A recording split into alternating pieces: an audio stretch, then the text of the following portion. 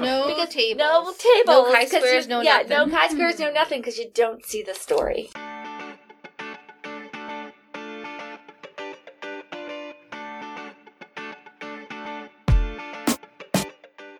Hi, this is Alice. This is Shafali. And you're listening to Pizza Admit. So we are back, Alice, for part 2 of our QI episode, which again was recorded initially for the Fellows College Curriculum at Children's National. Yes. So you'll hear me and Dennis Wren, an emergency department fellow at Children's, interviewing Dr. Christy Corvo, who's a PICU attending, and Dr. Padma Pavluri, who's a hospitalist attending, about quality improvement. Yes, let's get started.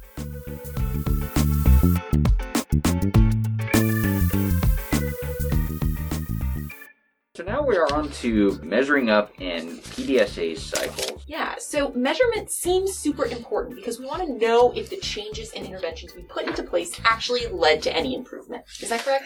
Yep. And we look at 3 types of measures. One is the outcome measure, process measure, and balancing measures. You guys never make anything. No, but it really helps us think about the problems, right? And what we're trying to fix and how we're going to get there. So I think it's really important. So, for example, going back to our key driver example, the outcome measure, you can think of it as your SMART aim statement, right? So I'm going to decrease readmissions by 20% on 70. So that's my outcome measure, it's 30-day readmissions. But how am I going to get there? So there's multiple processes that are involved. So, for example, readmissions, there might be multiple things like that they all get follow-up calls after discharge, like they get medication reconciliation, that they get appointments that are made, that they get their discharge summaries faxed to their PCP. So those you could think of as potential interventions, and you want to measure those over time. So for us, one key process measure for readmissions was what percent of patients actually received post-discharge follow-up calls within 48 hours of discharge. So that's a great process measure. But then you're putting all this effort into reducing readmissions. What are you going to muck up? Right? So if I just discharge every kid in 2 days, that's great, right? What's going to happen with that? They might come back. They might come back, right? So there's a balance between what your intervention is, your outcome, and what the impact is on the people. Yeah. Oh, sorry. Yeah. So let me back up. So if I want to reduce readmissions, I just keep everybody here forever. Thanks for that. Yeah. I need to get kids out of the PICU. Okay, fine. Oh, so gosh, Padma. that's really helpful. But what happens if I keep kids here forever to reduce my readmissions? Then I'm going to have other issues. For example, PICU can't get kids to me. The ED can't get kids to me, for example. So for every yin, there's a yang, and you have to be able to live with that yang. Sometimes it's okay if there's a little bit of a problem, but as long as it's not too much of a problem, and you just have to be able to weigh those risks and benefits, basically. And so when you're thinking about your intervention, you have to actually think about that up front, right? So in the PICU a couple of years ago, we did surgical handoff. So we said we would like to have handoff by the pediatric surgery fellow. And so if they're upstairs giving us report, what happens to the next case? Can it start, or does it have to be delayed, right? So as you're thinking about possible interventions, think about the implications of that intervention. So your balance measure for surgical sign-out was like the number of cases to get in the day, the amount of time to room. Exactly. Exactly. So time to next case start, how long does it take to get a sign-out at the bedside? That makes sense, because you don't want to create inefficiencies in another part of the process while trying to make what you're focusing on more efficient. Exactly. And it's another opportunity to think about the process. So when you're thinking about balancing measures, you may not have thought about it in your process map or your fishbone, but this is just, again, another opportunity. If I do this, what's going to happen? So I'm very impressed by the just sheer amount of prep work that has to be done before any of this has to happen. But like, do I need to have this perfect battle plan before going in, or? Perfect is the enemy of good, right? You just sometimes have to do it and get something done. Mm-hmm. And some of this is the psychology of it, right? If you spend a day and a year prepping, what's going to happen with your team and your stakeholders? They're going to lose interest and just give up on you, Dennis, right? Mm-hmm. So sometimes you have to decide good enough is, and let's just try it. And if it doesn't work, let's tweak it and tweak it and tweak it until it is spreadable. So that's also the beauty of QI, is that you don't have to wait until everything is 100% perfect. Sometimes even just a 5% improvement might be good enough for now. And that's the hardest thing we, as, again, healthcare providers who've been trained with statistical values, and you have to have an N of 1,000 before it's deemed good or bad. That's not how it works in QI. It sounds like what you're talking about is a PDSA cycle. Perhaps. Or PDA. PDA. No. That's what we want you to do during this course. We actually want you to do a few PDSA cycles, right? So what is PDSA? Plan, do, study, enact. Okay, simple. But we want you to do it a couple of times. Yeah, so this is each intervention you sort of think about as your PDSA cycle, right? Mm-hmm. And sometimes that intervention is an N of 1. So you might say, I really think our project was X, Y, and Z. We're going to see if it works. So that's your first PDSA, right? And you're going to go to the bedside and you're going to say, okay, what do you think about this, bedside nurse? Blah, blah, blah. And they say, I loved it. It was great. You're done. It worked. You showed it was easier for her workflow or his workflow. It was easier for you to get your plan across or whatever that was. You're done. You don't need 10 of them. So then you say, if this works, what else could work? What else could we apply? Or it didn't work. It was horrible. Better that you know after one patient and one experience than 100. So it's really important to do those PDSA cycles because what you think the intervention is going to do may not help at all.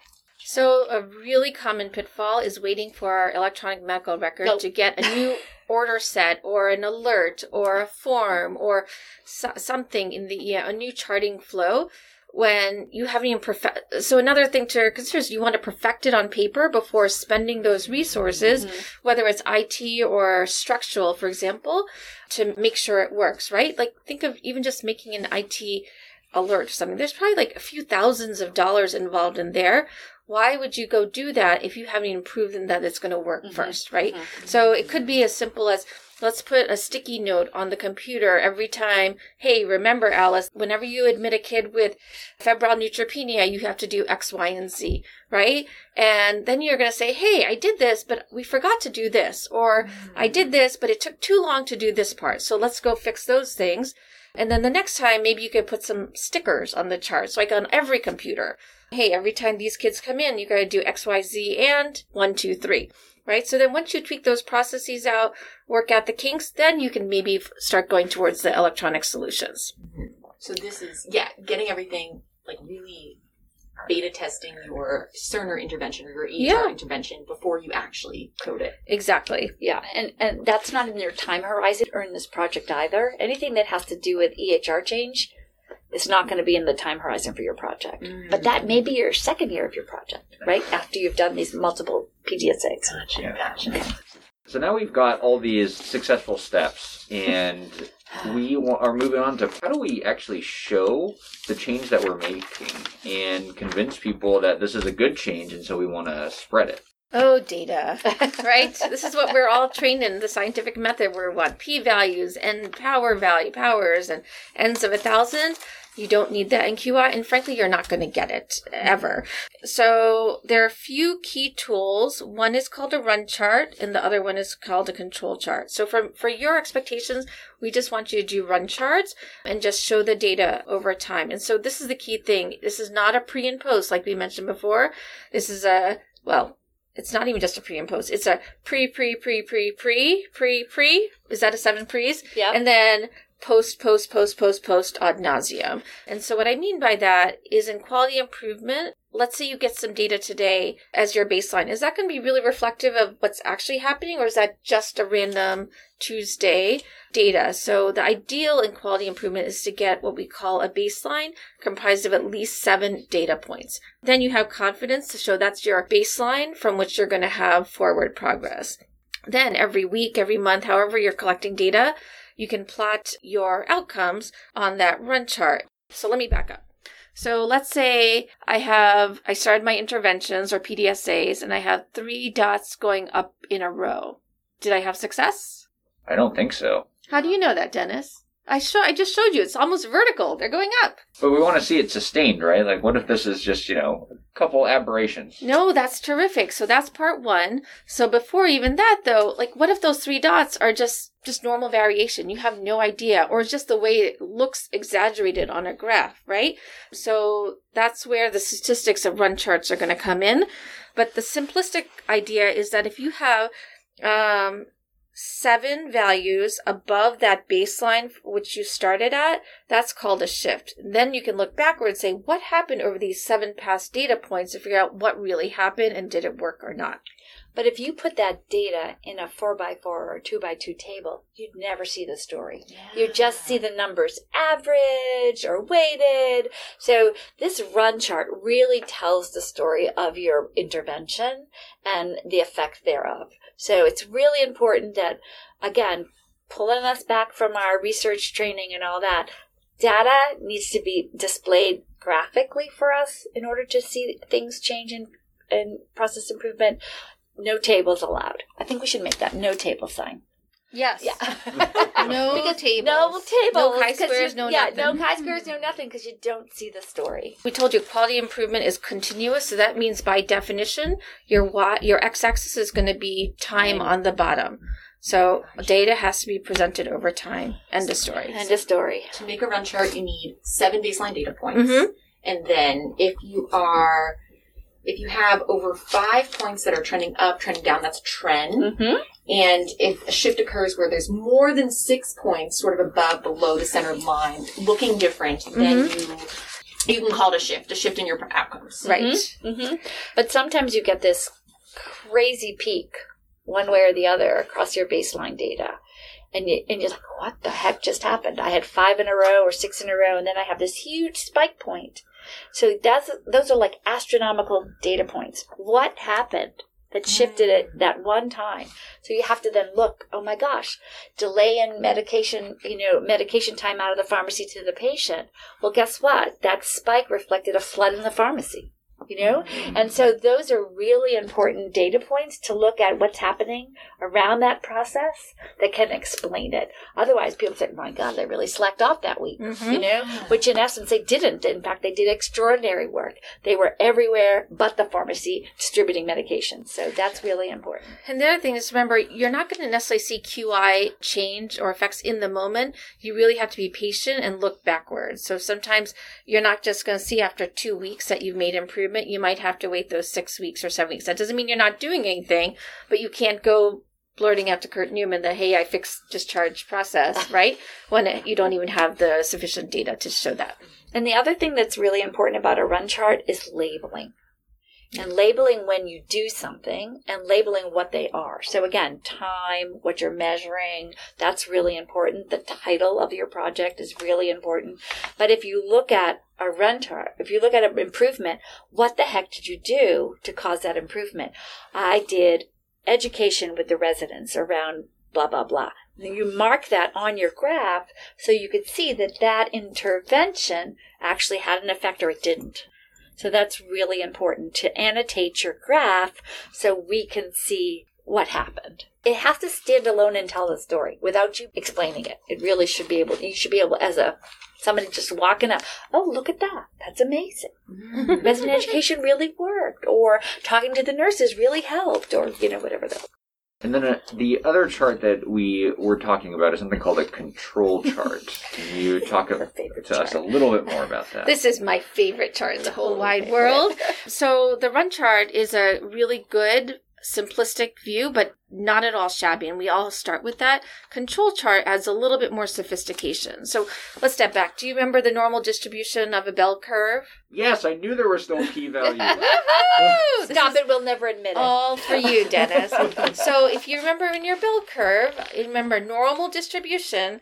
If you go within the first plus and minus 2 sigma, that's capturing about 68% of your data, right? With a p-value of what? Less than 0.3. Are you going to buy that? No way, right? No. So if you go 2 sigma either way, so you're getting a total of 4 sigma, you get 95% of your data points. That's a p-value of 0.05. Are you happy with that? Much happier. Yeah, much happier. But then if you go 3 sigma either way, so then you're getting to 6 sigma, you get 99% of the data points within that. If you're outside that sigma, then you have a p-value of 0.01. Are you happy with that? Even happier. Right, so that's the whole thing. So now, use that bell curve, now turn it on its side, and then extend it through the run chart that you just made. So it takes a little visualization, take a look at the graphs in front of you, but then those sigma lines become your control limits, the upper and lower control limits, and then you have some in between. But bottom line, this will tell you more information than you were able to tell from that run chart. So in addition to just that astronomical 1 data point or that shift or the trend, there's actually other rules, like if I have more than 2 or 3 data points above the second standard deviation, then that might be a special cause, meaning something really special happened here. Everything else, if it doesn't fit these 8 rules, it's all what we call common cause, or i.e. noise, or just normal variations, and just ignore it. Oh, wow. And it's really important that we look at normal variation because we're dealing with humans in our system, right? We're not a bunch of widgets. We're a bunch of humans with processes that are imperfect, and that just this fluctuation around a norm that doesn't cause harm or doesn't improve, it just is there. So I think it's really important to understand that normal variation in the system. It's allowed. It has to happen because we're human and there's a variability. And that's a good point, because to step back, the control charts actually derived, I believe, in the 1950s or 60s from Toyota factories or some type of industry where they really wanted to control, and that's the word control chart comes from, some widget. Everything has to be within a specific size. And so their goal was to keep everything within that common cause and learn from that special cause and say, no way. Whereas in healthcare, we want generally the opposite. We don't want to just maintain the status quo. We want to make things better, make it increase these data or decrease these data. So we really want those special causes so we can learn from them and then push them into the system even more. Do you feel like control charts instead of run charts can be almost discouraging because you just see non-significant change, common cause? They can be discouraging if you're not doing the right thing, right? Mm-hmm. So they're encouraging if you are doing the right thing, but they're encouraging because even if it is all a common cause, that means you might learn that you need to be working on a completely different area than you had expected. Mm-hmm. And so, because it's not bad. Yeah. It's learning bad. It's you're good. Wasting your time. Right. You're wasting your time. Yeah. Exactly. Yeah. Right. If learning is encouraging, then you're good. Yeah. So the control chart helps us actually interpret the trends that we may or may not see. Correct. And determine whether or not they truly are significant changes Yes. or the daily variation. Yes. Exactly. Yes. So now we're done, right? We have our results. The world has changed. No. This is the hard part. This is where the hard part comes. This is where we have to get everybody on board that this is the change. And here's what, and we're going to do this because. So bringing people with you on this journey is one of your biggest challenges. We know there are going to be people who are early adopters and are going to jump right in and go, oh yeah, I'm going to do that. And then, no, we've always done it this way at Children's National and we're going to continue to do this. Or, yeah, no, I'm not doing that just because. So this is where the hard part is, trying to get what we've determined with data in an efficient and scientific way, that this actually makes a difference to get people on board to try to change with you. That's culture. And there's a lot of psychology involved here as well. So the early adopters, the middle adopters, the late adopters, maybe you're just going to say, screw the late adopters. I'm not going to focus on you.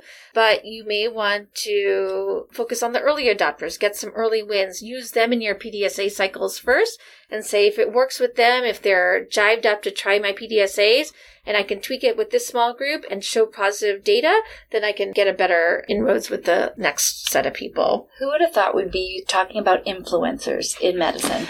Stop. That's true. Is that, you do look for people who sort of have a voice? It's actually a deliberate action. Yeah. It's a deliberate action. You're trying to look at people who people follow. Yes. It's a deliberate action. And we're struggling with that, with the well-being stuff. But you're absolutely looking well, if Alice does it, I'm going to do it.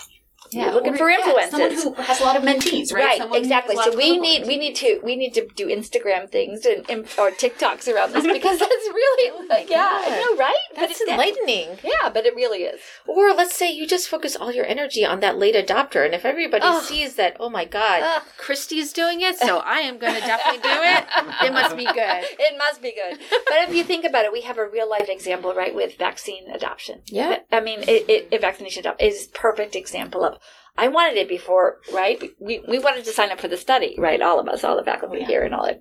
But then we've got people who are still like, so you're spending a lot of time on the opposite end of that bell curve when you really need to get more people in the middle. That's what you're shifting for. Well, Drs. Corbo and Pavuluri, thank you again for that enlightening discussion. I know I learned a whole lot about what QI is, and definitely also about what it is not. Glad to be here. Alice, that was amazing. Right? Clinically as a mentor, as a literal QI mentor, but Christy and Padma really the best. Yeah. Can we just talk about how amazing they are as people? They're the best. I feel privileged to have worked with both of them in residency. I miss them a lot. And I think this was also just like a super valuable episode. Again, a lot of concrete stuff here to help fellows in particular, but also I think this is useful for residents. And as we've mentioned, QI never goes away. It follows right? you. So are you love it or looking not. to maintain your certification? Unfortunately, this episode is also for you. But we hope you found it useful, and we'd love to hear your thoughts. pedsadmin@gmail.com is where you can reach us. We also, follow us on Instagram. Yeah. We might post something about the Gantt chart. I don't know. Yeah, we're around. You You know us. All right, guys. We'll see you next time.